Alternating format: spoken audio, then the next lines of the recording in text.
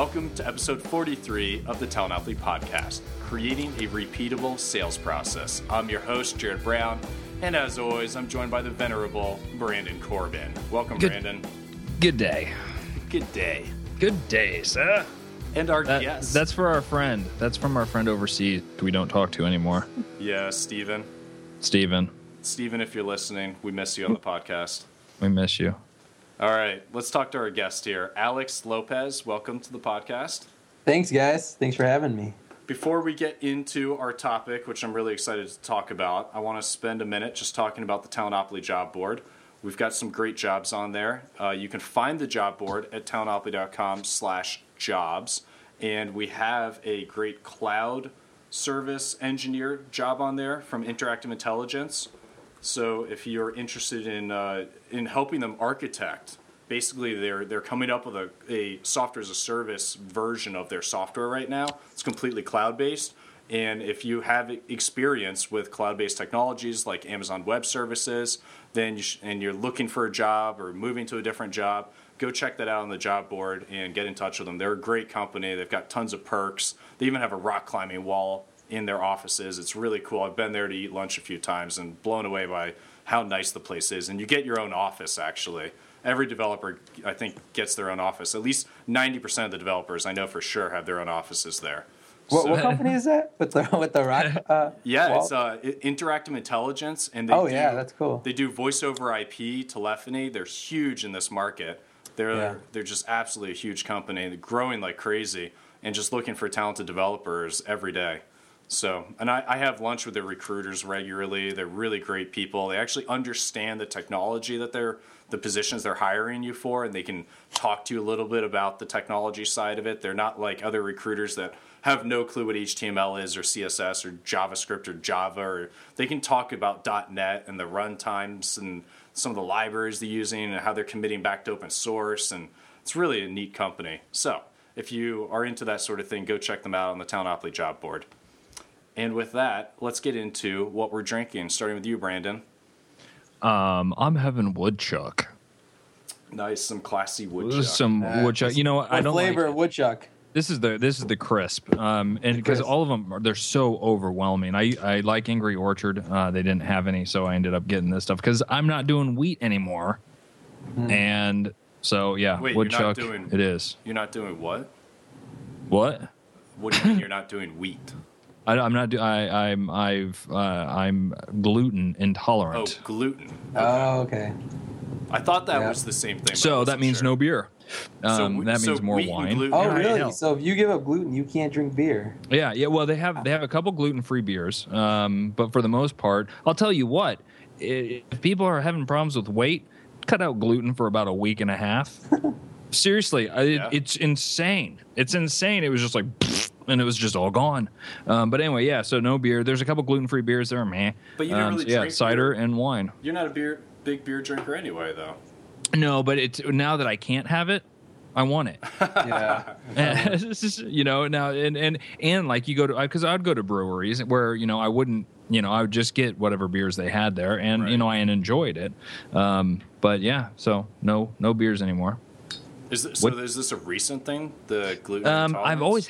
I've always known that I've had issues with it, but yeah, recently it's just gotten more intensified, and I started feeling like crap, and so I'm like, you know what, I'm going to cut it. Actually, my wife was like, you need to just cut it out. She actually went paleo, and really? So I was like, I'll try paleo, and I tried it, and basically felt pretty good, especially after the wheat, but then I started eating all the other crap that she won't. But yeah, anyway, paleo, and now I feel much better. And I lost a crap load of weight.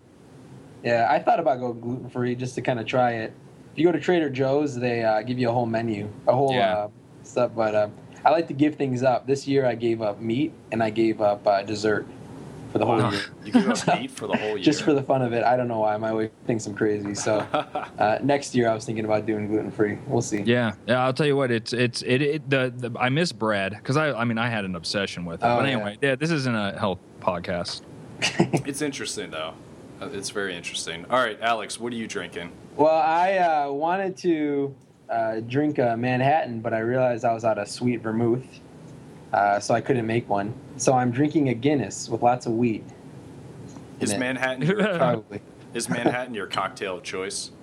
Yeah, or I like a gin and tonic. Nice. Too. Gin and tonic's pretty much my go-to. Helps me relax. What type of gin do you like? Well, Hendrix I like a lot, but it's kind of pricier. Right now on my table, we're on a corner, I think on the table is New Amsterdam. I just tried it. It's like not expensive, and I wanted to see. It's not that bad. So. Huh. You'd recommend it? Yeah, it's not bad. It's not bad. Cool. I would say.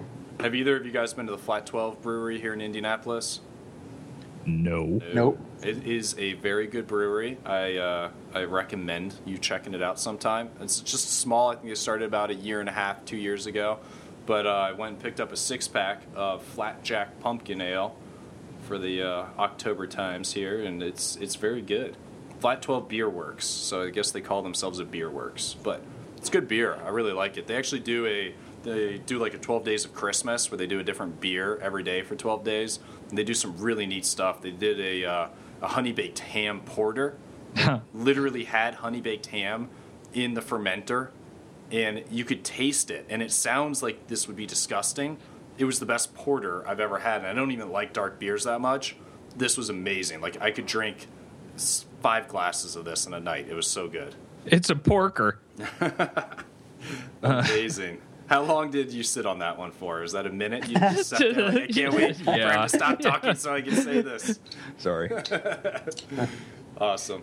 All right, well, let's get into our topic and start off by getting a little bit of a background about you, Alex. And if you could, just tell us how you got into the marketing world and what makes you really passionate about it. So I think I heard most of that. You said, how did I get into marketing? Yes. Well, I got into it because I had been a little bit more in like HR and getting more into some strategy things, and I really like creating customers. I realized I like solving problems, and I liked working with people, and so marketing seemed like a really good place to be able to, and sales, to be able to learn about problems and be able to help people out, and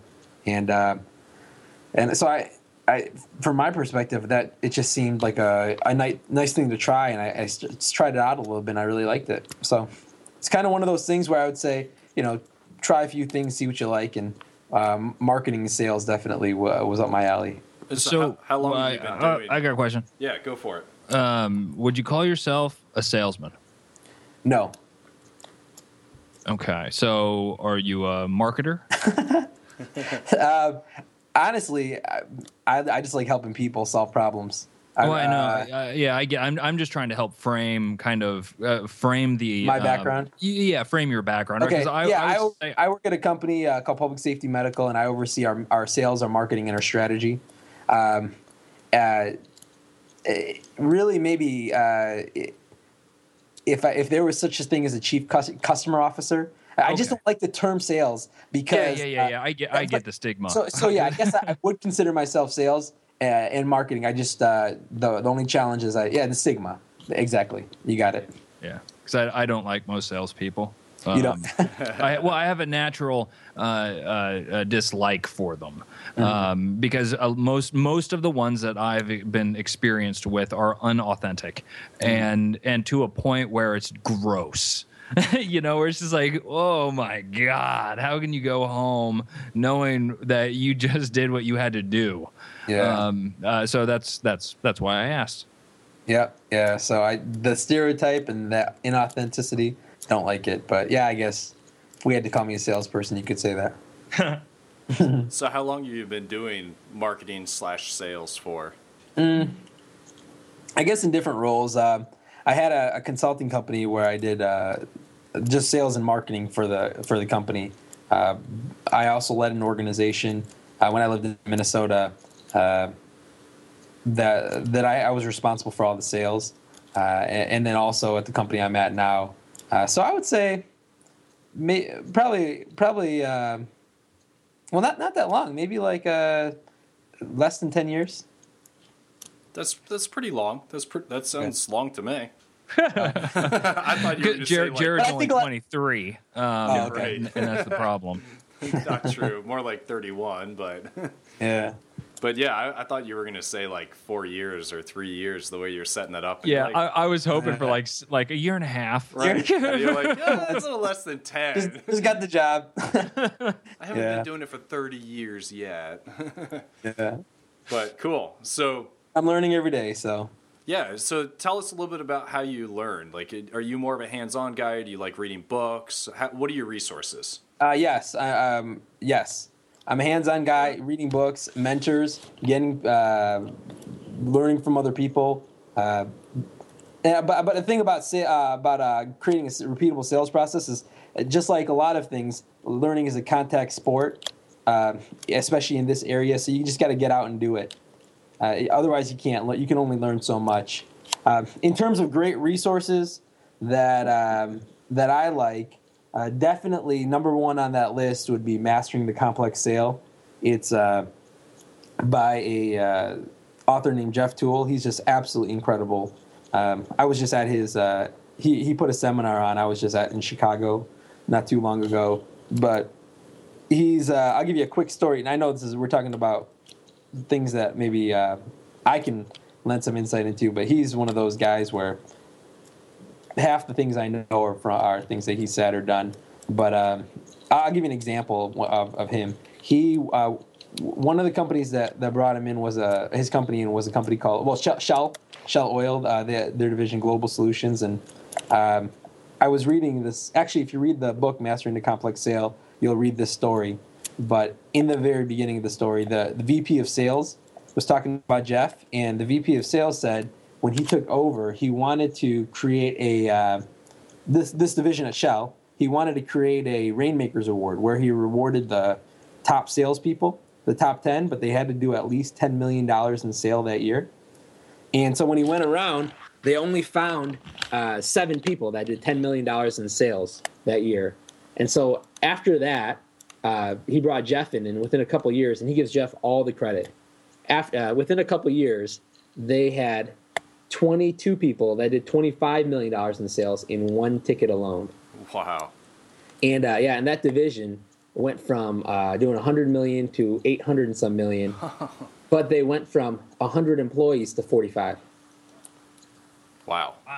And so if the results talk, then, and I don't know how much they do, but this guy. It's just absolutely incredible. So it's completely helped me out with the business I'm in right now. So what is some of the things that you took away from reading that book? He really tries to help you. You know, I got it right in front of me here. He gives you a few things. I didn't. But one of the things is he all the stereotypes about sales. He basically says do the opposite. You know, you don't need to be presenting. You don't need to come to people expecting to know what they have. He just says he says this. He says, "Hey, don't be a salesperson. Be like a friend. If you were their friend and you wouldn't recommend it, don't sell it to them." You know. And the second thing is, and this is probably the crux of all my marketing and sales success, is you can't build a strong sales or marketing process if you don't understand the problem. And the problem is what you build it on. Because sales psychology shows us that people buy not when they see a solution, but when they truly understand the problem. That's where they're willing to give you money. At the end of the day, you want to be able to help them find a good solution for that problem. You want to be a painkiller. You want to be a painkiller. You got it. Nice. Absolutely. So let's talk a little bit about the repeatable sales process specifically. Sure. And just get me started here. I think I have a notion of what that means, but I'd like to hear from you exactly what that means. What is a repeatable sales process? You ever heard of Gordon Graham? No, I haven't. Somebody told me about him recently. He's a guy here in Indy, and he has a saying. He's a big risk management guy, and he has a saying: if it's predictable, then it's preventable. And that's the saying. If you can predict it, you can prevent it. Well, I kind of took that saying and reworked it towards the sale process and did the opposite. If it's not predictable, then it's not repeatable. So when I say a repeatable sales process, basically what I'm talking about is if you do X, you'll get Y. You know, there's a process that happens, a pattern that happens over and over again. And if you don't have that pattern, then you don't have a repeatable sales process. Well, let's try to apply this to a realm that I think about a lot, and I think a fair number of our listeners are in this world as well, where you have built something, some piece of software. It's either client-side software or server-side, where it's software as a service. So you have something you're going to charge some X number of dollars for, right? Yeah. So to me, the you do X, you get Y. I'm not quite connecting that dot because for me, it's like, well, I'm going to charge you $40 a month for this service, but how do I create a repeatable sales process out of that? Okay, so so are we talking about getting more and more customers? Right. Yeah. Paying you $40? Yep. Yeah. So if I was somebody that had a software as a service business, and I started selling it, let's say I started getting some customers, and I started feeling like, hey, maybe this is really good. This business has some potential. Maybe I can quit my day job and do this full time and really focus on this company, because if I keep getting more and more customers, eventually I'll get a salary out of this, or I'll be able to pay my own salary and more. Exactly. And so what happens a lot of times is then somebody will quit their job, or they'll go start this software as a service company full time maybe, or maybe they actually get investors that say, hey, I'll give you some money too. And they have this spreadsheet that says, we're going to make X amount of dollars by by next year, and then in year 3 we're going to make X amount, and so on. But the problem is, and this is maybe I can talk at this from the perspective of not having a repeatable sales process. And so what ends up happening sometimes is they have these projections and they start budgeting based off the money they think they're going to be making, and all of a sudden they're not getting the sales like they thought they would be, and so now they're spending money they don't necessarily have. Or they thought that if I just had AdWords on Google, I'm going to get a lot of customers. But the more and more they invest in it, the less customers they get, or the more it costs to get a customer. Or maybe they're they're just cold calling people, and they had some luck at first talking to some friends around them, but then all of a sudden when they started to try to scale, and I guess here what we're talking about is scaling, then at that point they're not getting the type of traction that they wanted. And this happens a lot of times, not just for people who are starting a company like a SaaS-based product, but also companies that have been around for a long time. You may have a company that's been around for 20, 30 years, and all of a sudden they lose traction again. I can give you a simple example, like a Blockbuster would be an example, where sales, and I don't know if they use mailers or whatever, but things started to change. Now, they had a problem, and that problem was the pain that customers felt was being answered better at other places. Their solution they had maybe wasn't the best solution anymore. But nonetheless, it's basically you think you're gonna extrapolate all the efforts you're putting in and you expect X amount of sales to come in, and they don't come in the way they do. Okay, so because what I think I'm hearing here is you have a sales funnel, right? Yes. It could be your AdWords, it could be your cold calling campaign, whatever those sales funnels are, and you have a conversion rate. Yeah, that's exactly what I'm talking about. But neither of these are fixed as you scale. Yeah. So then that throws a huge wrench into it. How do I create a predictable, repeatable sales process then? Sure. As I scale. Well, I can tell you, first I'll tell you what not to do, because this is what I see happens a lot of times. The first thing that I see happen for a lot of people is they have that sales funnel, and the conversion rate starts changing on them, and all of a sudden they're not. And so what they start to do is they start to get desperate to keep customers or to get customers, and so they start to add more and more features, and we see this happen a lot. Or they'll throw a whole bunch of things at the customer, hoping that something sticks. But if I threw 20 things at you, chances are you're not gonna catch anything. You're gonna flinch, because what ends up happening for customers is the more and more things we add to our product, the harder it is for them to see the value or the problem that it's solving. And so it starts to muddy that up. Another thing I've seen, and I don't know if you've seen this in your experience, Jared or Brandon, but another thing I see for a lot of people when things don't look the way they want it to look with their sales funnel is they start to go after every and any client, and they start to almost become a consulting shop. Where we'll do anything for anybody. And when I had started a consulting company, and for some people they consult because they just enjoy working with people or they have this expertise. I think a little bit for me when I had a consulting company, it was because I couldn't get a repeatable and scalable sales process, one where I could predict, where I had a sales funnel and I knew how to move a customer all the way through from the top to the bottom of that. And so, and the third thing, and I see this happen often, is we start to get non-profitable customers or clients. Maybe we're lowering our prices more and more, and at the end of the day, we're just not making money. And but these are things that kind of happen. So if I see any of these things happening, and if somebody out there, if there's a user that they can identify with one of those situations, I kind of say start with the basics. If somebody's lacking a repeatable and scalable sales process, there's usually 3 problems that are going on. Problem number 1 is they're not solving the right problem any longer. Problem number 2 is they're not solving the right solution anymore, or they don't have the right solution. And problem number 3 is they're no longer being found and evaluated the right way. And so those are 3 things that kind of come to mind. If I'm not gaining traction, and so. And feel free to ask any questions or pipe in as I'm explaining this. Yeah, but I can kind of just go through these 3 things if you want me to. Right before you do that, the one question I have is, what if I haven't changed anything about my offering? And I have experienced what you're saying, where I spent $100 on a advertising budget, and I got about a 0.4% conversion rate, which I was pretty happy with. I'm like, hey, that seems great. Oh, yeah. I wasn't using AdWords. I was using Influads.com. Mm-hmm. And if I had been using AdWords based on my previous experience where I would just play with the $75 of free credit they'd give me, I'd get about 0.15% conversion rate. So I seem to be doing a lot better for my money on Influads.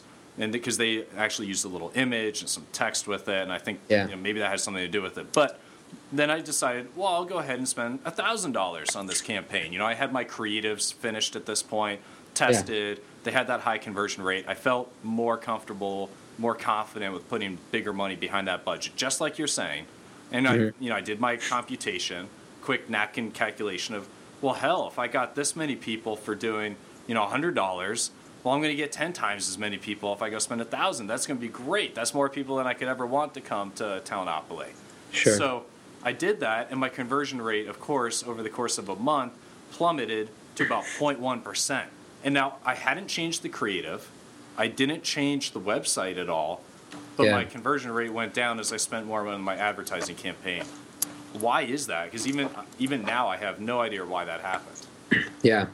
And the short answer is I don't know. I don't know why it happened. It's bullshit. That's why it's a game that they play because they get a bunch of people to do exactly what you just did. So you think the advertising network was giving me advantages and for my first 100 to get me hooked? Would I be surprised? Would you be surprised? No, I wouldn't be that surprised. I mean, again, when we're talking about the advertising space, right, you do some dirty shit. I mean, and that's just the way it works, and that's fine. I love advertising, and I don't have a problem with doing the dirty shit. But yeah, would it surprise us? No. Well, but AdWords is completely automated, so it theoretically isn't doing any of that, right? It wouldn't be. Would again? I wouldn't be surprised if it's not. If it can be automated, that's fine. We're going to open it up a little bit more than we say we're going to, as far as targeting the right people. And for whatever, I don't know what it is, but I wouldn't be surprised if there was some fuckery afoot that was causing it to look like you're getting better results at a lower number. Then you go and you say, well, I just multiply that times 10 and blah, blah, blah, and then all of a sudden your number starts dropping to something more realistic because you have more people. I've found this to be true just in most things that I've approached with Talenopoly, though, not just my advertising campaign. I will have a good month of traffic. And now it actually is pretty leveled off. But in the beginning days when I would just live and die by Google Analytics and, oh, man, I got 100 people to come to the site today. And, I would start to think, well, I'm going up steps, right? And every step I take, I can only go up, right?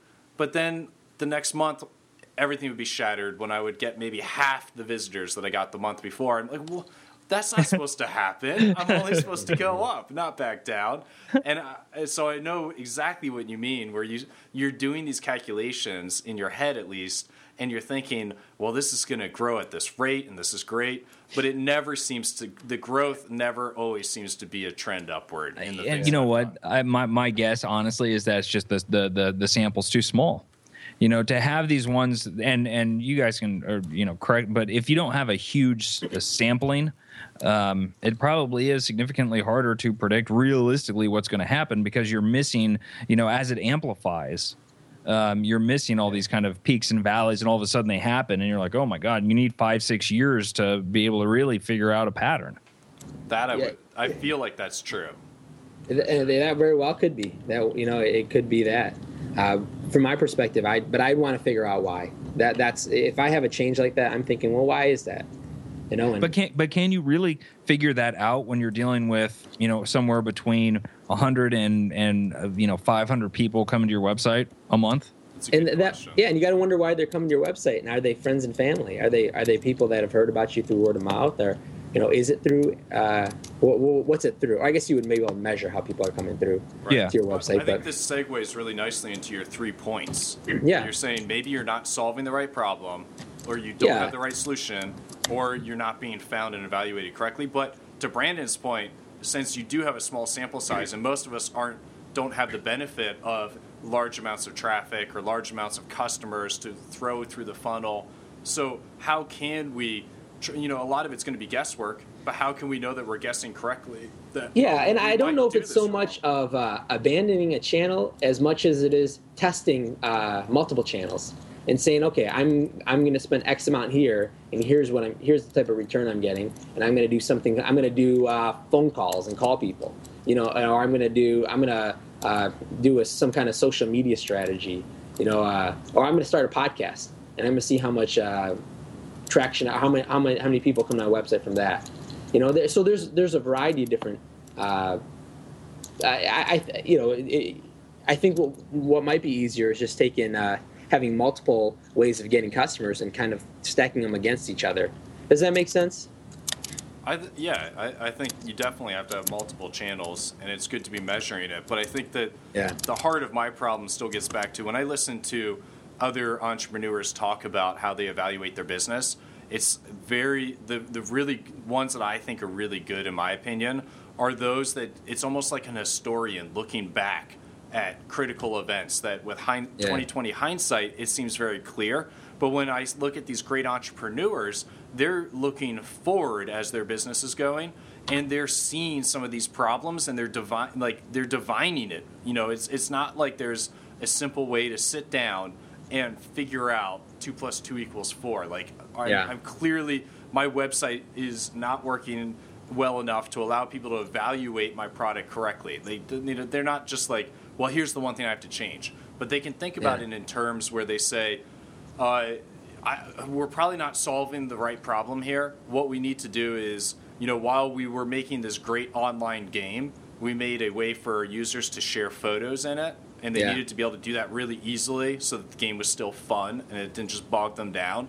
And what we realized is that there was actually a much bigger need on the web for people to be able to easily share photos, and thus Flickr is born.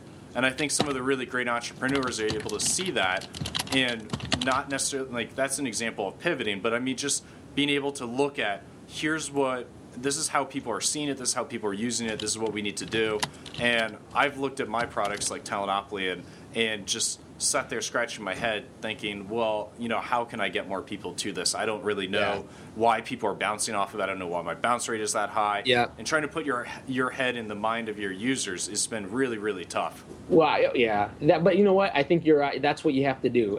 There's an entrepreneur professor named Steve Blank, and he's been saying for a long time, get out of the building.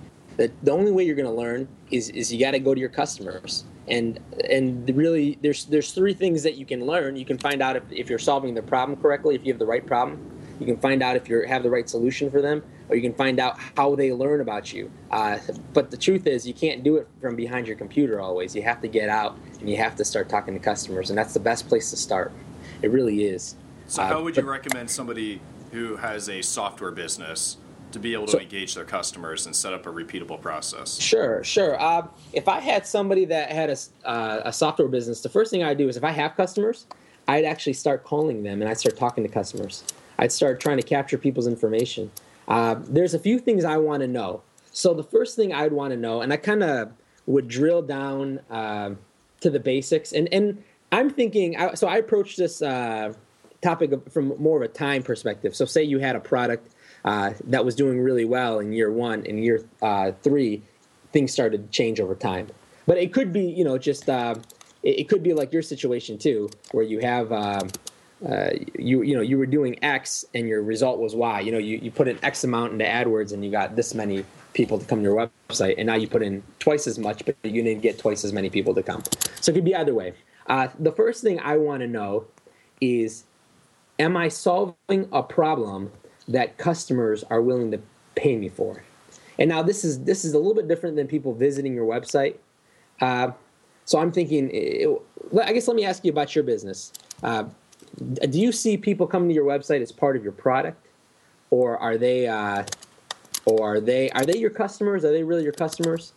I see my visitors, the developers, designers, and IT professionals as the primary customers. Okay. There's the job board, and there are employers that post jobs on there. But the primary customer that needs to be satisfied, the primary constituent, are the readers that are coming to find great links to brush up on their skills. Okay, I gotcha. Okay, so the first thing that I would ask, and I don't know as much about your business, is I'd want to understand if you have the right problem. If why would somebody want to come to your website? What problem are you trying to solve for those people?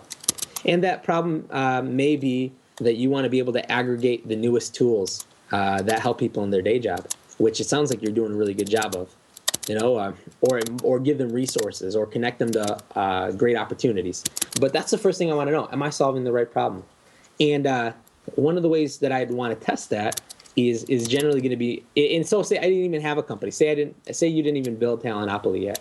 You could just test that by some type of landing page to see, or some type of just to see the response rate. How many people are going there? How many people are clicking to learn about stuff? But a lot of times what happens for many companies, and I'm telling you, this happens a lot, not just technology companies, but companies that aren't technology companies, is they were solving a problem that people were crazy about getting solved, and it was a monetizable problem. And that's important. Not just a problem that where people said, hey, this is important, but one where people were willing to pay them money for. And then like a SaaS-based product, where whether it was a company or they said, hey, I want to pay for this. But what happened over time is all of a sudden there was no more money in the budget. And we hear this a lot of times where people say, oh, I don't have money for this. Or they start to lessen the amount of services that they're getting, that they're, or maybe for you have less and less visitors. And so that's where I would start. I'd really start with, am I solving a problem that people, because if you get that right, you're 50% of the way there, in my opinion. I think you can't build a strong marketing and sales process, again, unless you really understand the problem you're solving. Have you looked at offerings like Kissmetrics or Intercom? What do you think about those types of products? I think they're neat. I mean, they give you data, so you're not focusing on everything. They give you a few things that you can evaluate, and I think it's important to be able to evaluate that. I'm actually just looking up Kissmetrics again. They do do they do the pirate metrics with them too? I don't know about that. I know that there's a local company that's Pirate Metrics. That is doing pirate metrics. The big thing with data is you just got to know what you're looking at. It's easy to measure everything and anything under the sun, or it's easy to measure what's called vanity metrics, things that don't matter. Like for listeners that maybe don't know, what is pirate metrics? Can you explain that quickly? Yeah, pirate metrics. Dave McClure talked about this, I think, a couple years ago or several years ago. The guy on The Simpsons? No. The guy on The Simpsons. Oh, no, that's not him.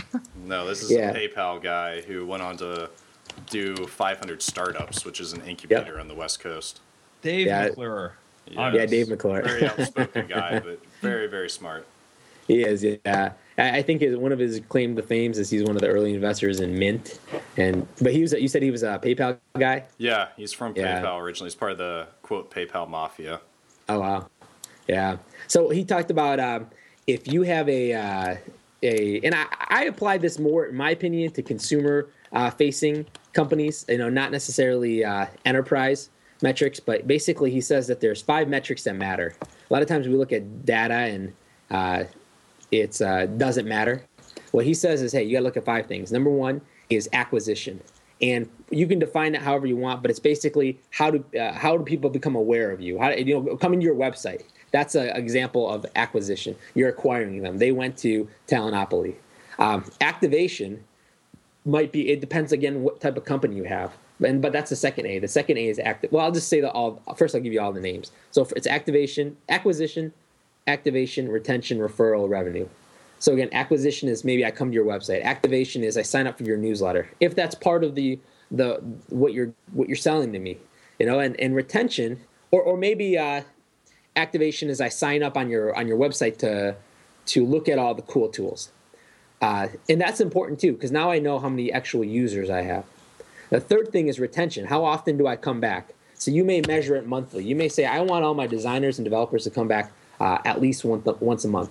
And so you can measure how many people are coming back. And that kind of shows you the strength of your product. And are you solving a problem that matters to people? Right. Referrals. Now, I know a lot of people say referrals are very important. I think it depends on your business model.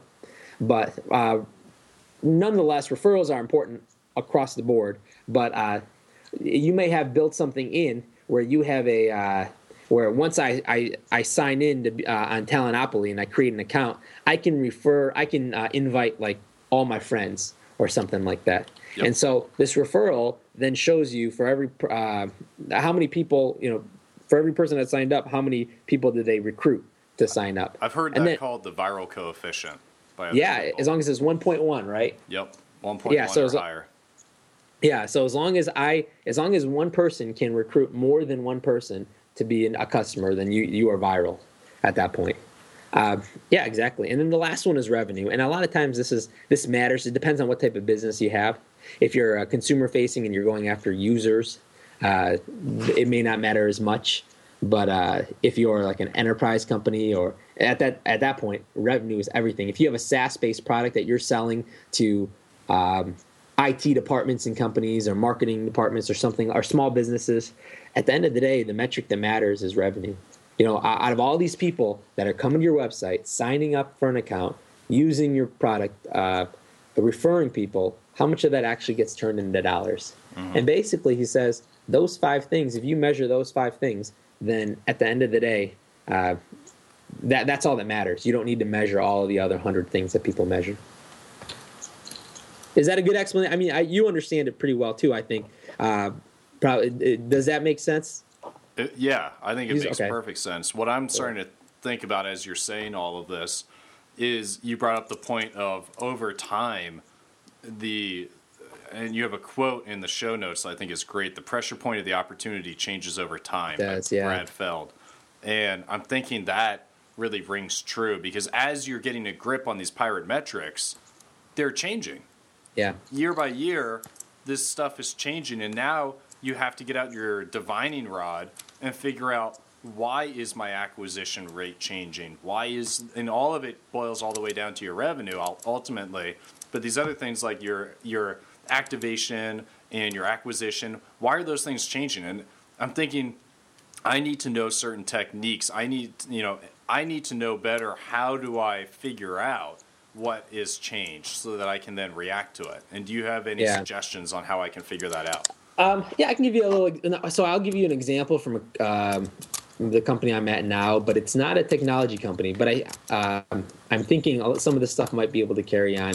So I work for a company called Public Safety Medical, and it's an occupational medicine group that works with fire and police departments. And what we sell to them is a group of services where we do like physicals to prevent a lot of the job-related diseases and injuries. So when you have if you know anybody who's a firefighter, or they just had that big explosion in Indianapolis this weekend, and a whole bunch of firefighters went there and police officers. Well, the interesting thing about we think about it being a dangerous job. The truth of the matter is the average age of a civilian heart attack is 66, and the average age of a firefighter heart attack is 49. Oh. Yeah, and the part of the reason why is it's the job. I mean, we have people who are in their 20s and 30s, top athletes, eat perfectly, exercise all the time, but they wear 80 pounds of gear, going to 1,000-degree temperatures, with very little sleep because they get called in the middle of the night, and they're at maximum heart rate for 20 to 40 minutes. And at the end of the day, hearts just can't sustain that. And so and the same thing is actually very similar with police officers as well. And so we had a company, so we've been around since the late 80s, and I think we're the biggest of our kind in the nation. We're just regional. We're just in the Midwest.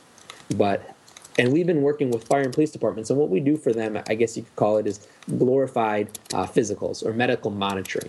And we do all this advanced testing, almost like you put somebody in a laboratory and you hook them up to a whole bunch of machines. And we just want to make sure that this person is safe to be able to do their job, so that if you call a firefighter at 4 in the morning and because your daughter's on the second floor in the fire, you want to know that person can get that person, get her out. You want to know that they're able to do their job. And the same thing is true with a police officer. And really for them, what we do is when we do this, it's actually for the employee as well, because we want to make sure they're safe so that they don't end up dying or facing disability, so they have a full career. And so in the 90s, what happened was we were growing, and in the 2000s, we were growing a lot too. And then with the Great Recession that happened, and I'm sure just for like a lot of companies out there, they don't have to be occupational medicine, things started to change a little bit, and they started to have less and less customers. And for us, our new customers, and luckily we were tracking some type of data, our new customers that we were getting were getting smaller and smaller. And we started to lose some customers. We started to lose some of our clients.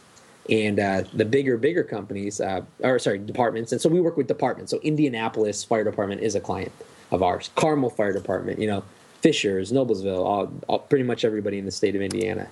But so as you would lose these customers, would you reach out to them and ask them why? Well, I wasn't at the company at the time, but we didn't necessarily. All those symptoms I talked about were things that we had done in some kind of manner. We started to throw a whole bunch of things at the customer, saying, "Well, we can do this, this, and this for you," or trying to close a new customer. We would bend over backwards and do and accommodate at any cost, even if we weren't making money, just to get a customer. We started to try to go after other clients too, not just fire and police departments. Maybe we can get traction somewhere else because we were losing traction there. Or maybe our customers got really sensitive to price as well, and we were starting to get nervous. And so, but to be honest, that's exactly what we had to do. So what we ended up doing, luckily, and I would credit a lot of this to Jeff Toole as well, and there's some other resources that help you out with this, but this whole concept of customer development, you got to start at the basics. So what we started to do, and this is something I was involved in, was I went out and I met with a lot of our clients. I met with the clients that we had, and I needed to understand, okay, so why do you even go with us? And I started with the basics. I wanted to understand what job, and so there's a few things that if there's anybody out there and they're losing traction, there's a few things you have to understand about your client. The first thing I needed to understand is why were our clients even going with us? Why did they purchase our services? Rewind. Before that, I needed to understand what their company was trying to accomplish. So if I'm a fire department, I want to keep people safe. I want to keep the public safe. And I need to know what makes them successful. So if you have a client out there that you're selling to, you need to understand what makes them successful. The second thing you have to understand is what problems are they facing that your product could help solve that would keep them from being successful. And I know I'm kind of dumbing this down a little bit, but it's really that simple. And there's no black and white kind of science where your product perfectly fits a problem. But you just got to understand, and you talk to them, ask them. One great question to ask them is, when you understand the main process they oversee, here's a classic question, and you can take this back and you can use it with any type of client you have. Or a prospect. Ask them, with all that's going well in whatever process they oversee. You know what? Actually, I'll practice it real quick. Jared, can you tell me? Can I use you as a guinea pig? Yeah, absolutely. Okay. This is called the A to Z question, and I'm telling you, it will get you so much mileage. Can you tell me about? I guess we can use Talenopoly, or actually, do you have another job that you do, or anything else that you do outside of Talenopoly? Yeah, I mean, I do consulting, programming. Okay. And so let's start with programming then. What would be the main process that you oversee? I do everything from program management, like project management, to the actual development of web apps. Or okay, let's talk about apps. Let's use project management then of the web apps and mobile apps services that you offer. What's the in order to really successfully manage this product? What's the biggest challenge in the beginning to get this off the ground? Absolutely. Detailing the specification of the project, getting nailed down everything that the project's going to entail for the deliverables. Okay. And what's the end outcome that you want, that you would say this is a successful outcome of being successfully project managing this? At least for that first step, to have some good documentation on what the features are going to be, what the requirements for the project are, and get them signed off on by the customer. No, for the whole project management process. Successful outcome. Ultimately, success equals delivering what the customer is expected to get for their money on, by the certain time that they expected it. Meeting their expectations. That equals success. Okay, so as you look at that whole process of managing the product, the project management portion of the web and mobile apps, from the beginning of the process of having fully spec'd out spec'ing out the project in detail, all the way to the end of the process of meeting the customer's expectation on time and budget and product, with all that's going well right now, with all that's going well in your current process, what would you say your biggest area of concern is? The biggest problem is probably just weekly communication, or even day-to-day communication towards the end of the project. In knowing how each customer likes to communicate, it's different with each one. So communication, I guess, is the pain point there.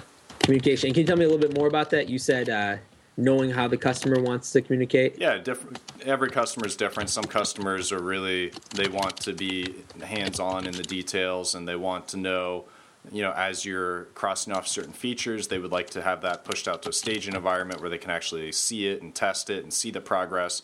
Other customers don't need that level, and they wouldn't actually want that if you did offer it to them. They hired you so that they don't have to deal with it. They would see it as a headache, so they want to just be able to trust in you that it's getting done, and they're going to be more of the give it to me when it's all done, and it better all be right, which is that's harder to get done correctly because you didn't get their input along the way.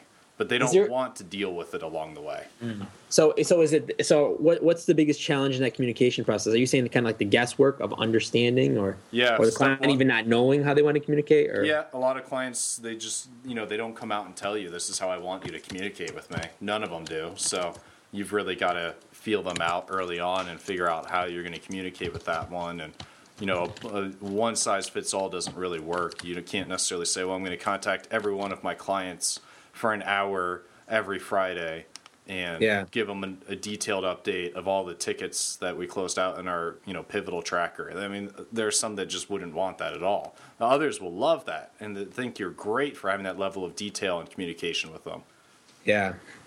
Is there a specific example that comes to mind? Yeah, I mean, every project I work on, I face this. So, yeah, I mean, I've got tons of examples. But what are you asking for specifically? That comes to mind with this challenge where you would say, yeah, this was exactly the problem that I was dealing with. So I'm trying to understand the problem. Is it really not them, just basically the fact that they don't come out and tell you, and so it's a big guessing game? Yeah, that's okay. The problem. And, I would think it's similar to sales as well, where you're really needing to figure out. You need to be able to talk in their language. And that's not just their preferred words, but it's the tone, and it's the frequency, and it's the amount of detail they want, and it's whether you use cliches. I mean, it's everything. It's how do you talk to these people, and everybody's different. And so I think project management is a lot like sales in that regard, where it's a lot about giving the end customer a warm fuzzy all the time and making sure that they're sleeping well.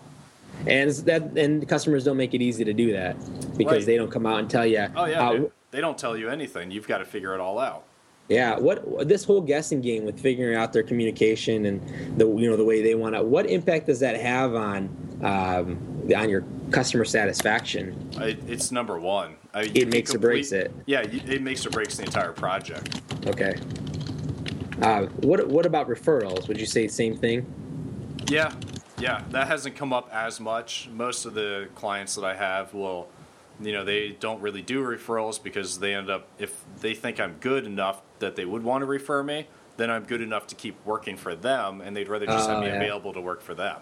Okay, so you would say that when you do this well, you keep your it's really retention. Yeah, multi-year contracts with customers is the goal. Okay. So what I won't go too far into this because of time, but these are just a few of the questions I would start to ask.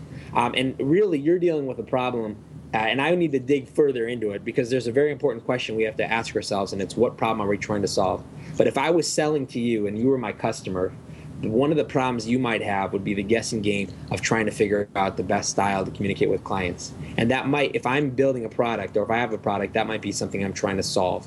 I want to know if this is actually important, number one. So from a sales perspective, what I want to know is, are you willing to pay me to solve this? And so what I would, if I continue down this road, I found out that this is actually affecting customer retention, and really it's affecting your multi-year contracts. And I'm not going to ask you to throw any numbers out there, but I'm sure top of mind, if I was in a sales meeting with you, I would ask you this, but I would want to know what percentage of your customers do you feel like you had really good communication with versus not, and what percentage of that led to multi-year contracts? Because what I want to try to do is come up with a cost of the problem. How much is it costing you not to be able to have something that would help you peel back the onion of the communication process so you could get to the heart of the matter? Right. But that's important. So if I'm in this, again, back to the sales, the first thing I want to do is I want to know, am I solving a problem that you're actually dealing with, even if it's my existing customer. So I'll go back to public safety medical. Here's the problem we were solving. We were framing things out to customers as a wellness company. We were telling them we're going to help improve your employees' health. Well, the truth is, when the recession happened, people weren't willing to spend tens of thousands or six figures on trying to put a wellness program together. That wasn't worth it financially. And that's kind of where our range is. We're in the tens to the hundreds of thousands of dollars for clients on an annual basis. That's not worth it. That problem wasn't big anymore. It was big enough when budgets were growing. It was big enough when, especially as healthcare started escalating. But what happened is it was no longer important to the client anymore. The cost of the problem in their mind wasn't a big enough one to solve right away. And so we started to lose traction. What we did is I started to have interview after interview, trying to understand the clients I'm selling to, fire chiefs, union presidents. What are the problems that they're dealing with? And what's going to impact their success? Luckily, I didn't. Unbeknownst to me, we were solving a very, very critical problem that I don't think we truly understood.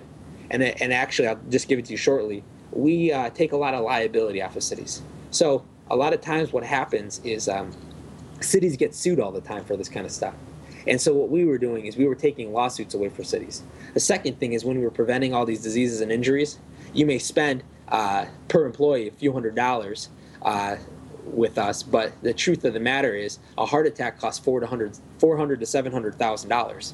So we were saving these cities massive amounts of money too. We didn't know. And so if I don't know this, I don't expect my customers to know this. So if I'm out there and I have a product and I'm not getting the same kind of traction I did before, chances are, again, back to the pressure point of the problem, it may have changed. The economy may have changed. A disruptive competitor may have come into play. All of a sudden, Blockbuster may be going out because Redbox is there, or Netflix, or Borders may be going out, in Kindles or any of these things, or Amazon, and this is the. At the end of the day, first I have to start with my problem. if I can nail a problem, and if I help people get to a point where they're saying, I need you to solve this, and I quantify how much it's costing, the second thing I want to do is I want to make sure I have the right solution. So in sales psychology, people don't buy for two reasons. Number one, I won't buy from you because, one, I don't have an incentive to change, which means I don't have a problem that I'm willing to pay you for, which means you're not solving a problem, which means you don't really understand me. Or number two, I'm not going to pay you to solve this problem because I'm not confident in your solution. And this happens sometimes for startups. I mean, there may be somebody out there that has a SaaS-based company out there. I'm not saying spend tens of thousands of dollars on your website and stuff like that to be professional. But I am saying what happens from time to time is somebody may say, you got a problem and you nailed it, but I don't think if I give you this money that you're going to be able to solve my problem for me. And that happens from time to time too. Yeah. And I think what happens and what happens a lot of times is to alleviate that, what we do is we go and add more features. Oh, let me add more things and more things. That actually, interestingly enough, makes things worse. Because when I add more features, what I'm doing is actually masking and covering up the problem that I'm solving for this customer. More and more, where all of a sudden I become a commodity and they can't tell the difference between my product and my competitor. In their mind, it's the exact same thing. And so what we want to do is actually drill down. And we want to find out what's the minimum amount of features we need to drive the sale. And one good thing to use is, and I read this in a credible book I recommend, again, besides Mastering the Complex Sales, Nail It, Then Scale It, by Nathan Fuhr and Paul Ahlstrom, I think. And those are two books I would say, if you're going to have two books, those are them. But they talk about a very, really neat test, and it's called the $100 test, where you go to your customers and you say, okay, if you had I hear all the features. If you had $100 and you had to invest the $100, what features would you invest it in, and how much would you invest? And they may say, these three I would put $70, these four I'd put $30, and the rest of them I would put, or $20, and the rest of them I would put $10. And it basically tells you what's important to them, what's not as important to them, and what you can cut out. And in that book you'll read a lot of case studies, but I've seen it firsthand where when we started to peel things back, all of a sudden we started to get more traction. People started to buy things, and I don't know if they could see it better. And it was a lot cheaper for us too. But the second thing I want to do is I want to validate, do I have the right solution? The only way you can validate if you have a right solution is if you have people who pay you for that solution. If you say we want to do a beta test and we're going to charge, in my opinion, and this might be a little edgy here, but I don't think you can validate your solution unless you're getting money for it. You're just validating someone's willing to try something. And if you say, well, let's give it to them for 6 months, and then 6 months down the line we're going to charge them, again, I don't think you're validating anything. Because that's a good point. Yeah, and I've heard other people make that, and I subscribe to that too. I think that's a great point. This is such a deep topic. There's so many good facets to it to explore, and it's so critical if you've got a business that I think we're going to need to have you back on and further explore this topic. It's been great talking to you about this, and thanks for being on here and discussing the sales process and everything you've learned about it. Yeah, I hope it was helpful. I kind of just threw it out there, but it's I'm still learning too. So thanks for having me. Yeah, absolutely. And with that, let's jump into our links. These are Talanopoly links that surfaced on the website over the last 2 weeks that I think you guys will find really interesting. And our first link is SpriteMe, a service to make image sprites. Wait. So I just took a little boop right when you said it, and it sounded like you spanked me. Nice. And so it was SpriteMe for anybody who heard the thing, but I don't think you will. And your Skype is getting a little funky on us, Brandon. I'm not sure why. Your Skype is. Well, let's hope we can soldier through this here. If I start sounding too bad, just let me know.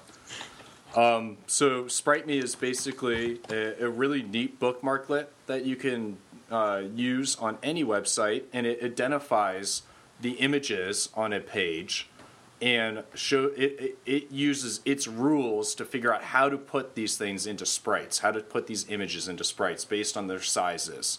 And then it will write the CSS for you as well. So it really takes all the pain out of optimizing a website's images into sprite maps entirely. It makes it one button. It's pretty neat. Do you ever use sprite maps, Brandon? I start out my projects with a sprite, so I just kind of do it by hand. Gotcha. All right. But this is cool. Yeah, I just did it on the New York Times, and it worked great. Yeah. So something worth checking out if you've been thinking about doing sprites, but for whatever reason you just haven't. Check out Sprite Me. I think it's going to make it so easy. You're going to start doing them. Our second link is responsive navigation, optimizing for touch across devices. And this is basically an article talking about how these two guys did a quick study. And, okay, responsive web design sounds great, but the problem is that you have more screen sizes to target with your responsive design than you initially think. Initially, you might think, well, I've got desktop, I have tablet, and I've got smartphone. And so you're thinking 3 sizes. But there's such a wide variety of screen sizes within those 3 categories now that these guys did this study to figure out, well, how do you do responsive design for a 4-inch smartphone versus a 5.5-inch Galaxy S3? That 4-inch iPhone is going to need like different sized UI elements. It's going to need different hotspots for touching on. So you really need to optimize it differently for all within the categories. And they did some nice graphics here where they show posturing. They show how you hold these devices in general. And then they did a little gradient to show you the green area is where it's really easy for them to click. Then there's this OK area, and then there's the hard area. So what was interesting is when you do your navigation on a standard website on a desktop, you usually put the navigation at the top. But on a smartphone, that navigation should be at the bottom. And a lot of the sites that I've seen, their responsive design doesn't go that far. They basically just resize the navigation, but it still stays at the top. Twitter Bootstrap's a good example of this. But I like how they took it one step further and said, well, really, that navigation should go to the bottom. Mm-hmm. So there's some interesting concepts in here. I think more than anything, you'll walk away from reading this article just thinking more about doing your layouts differently on each screen size. And I think that's important. Mm-hmm. Our third link is Try My UI website usability testing. Just a nice little service where you can pay $35 per test. Which, yeah, sounds a little steep. Although, really, I don't know how many of these tests you would need to do before you start to see a pattern emerge. I would think just a few of them, and you've probably got some good data. But what it is that people will come and use your website, and they videotape themselves talking about using your website, and you actually get to see the video of them stepping through a process of signing up and logging in and discussing all of their thoughts along the way. And then there's also a survey that gets submitted that they fill out when they're all done going through the process. I think more people need to be doing this personally. I have a few clients now I've been recommending these things to. And these are clients that will fight me on certain navigational elements that they're really tied to, that they dreamt up in this, an Excel-based mock-up that they came up with. And there's really no sense in spending a lot of time arguing with them. What I find is I'd much rather talk them into spending $35, and for them, they're a larger company. It's not really that big of a deal for them to spend the money on this. And when they see real users have trouble using that navigational element and talking through it, that just opens it up to me being able to propose new navigation to them and say, well, let's change this now that we see. So I don't have to be the bad guy telling them that the stuff isn't laid out correctly. I just let some other person for $35 tell them that. So I'm a big fan of these services. I recommend that to anybody who does consulting. Anyway, and Brandon, you probably would have a few things you could use this on, especially if it were free, right? Yeah, if it was, $35 really with the depth that you're getting in return is really not that expensive. There are some people out there that I think they're not going to be that objective about how their website really isn't that easy to use, and it's not easy to grasp what the website's even trying to do, the web app. And so I think this sort of thing can be a great wake-up call for them. Yeah. All right, link number 4, a simple guide to responsive typography. We talk a lot about responsiveness. There's a ton of that information on the web right now. We talk about a lot on the podcast. Mainly when you hear responsive web design, you think this is layouts that are going to change in size. Maybe the navigation is going to change. What we don't talk about a lot is the typography, and that's maybe even more important than the layouts or even the navigation, because that's the main content of the site. That's really why you're there. And even if it's a web app, the typography, I would argue, is still very important, because a lot of times you're not going to just have icons representing your navigation or your buttons. The typography is there, is a big part of the data that you're looking at. And so using what they say, use REMs, REMs. REMs are going to be easier than EM. EM is traditionally the way to go, which is where you size your font based on a parent element. But REM is nice because REM is relative to the HTML element that the font is within. So then as your responsiveness changes the size of your divs or your paragraphs or whatever is containing the font, that REM ratio is going to change the font size within that element. It's a little bit easier to work through your font sizes that way. It kind of contains it a little bit easier than just doing EMs and changing global EMs. So they also do bring up optimum line lengths, which is something I had never thought of before. They're saying even though you may have 850 pixels wide on a smartphone, that a lot of times, especially this is using the newspaper layouts where you use columns of text, you don't want it to use all that width because it's easier to read text when it's in a narrow column than when it's in a wide column.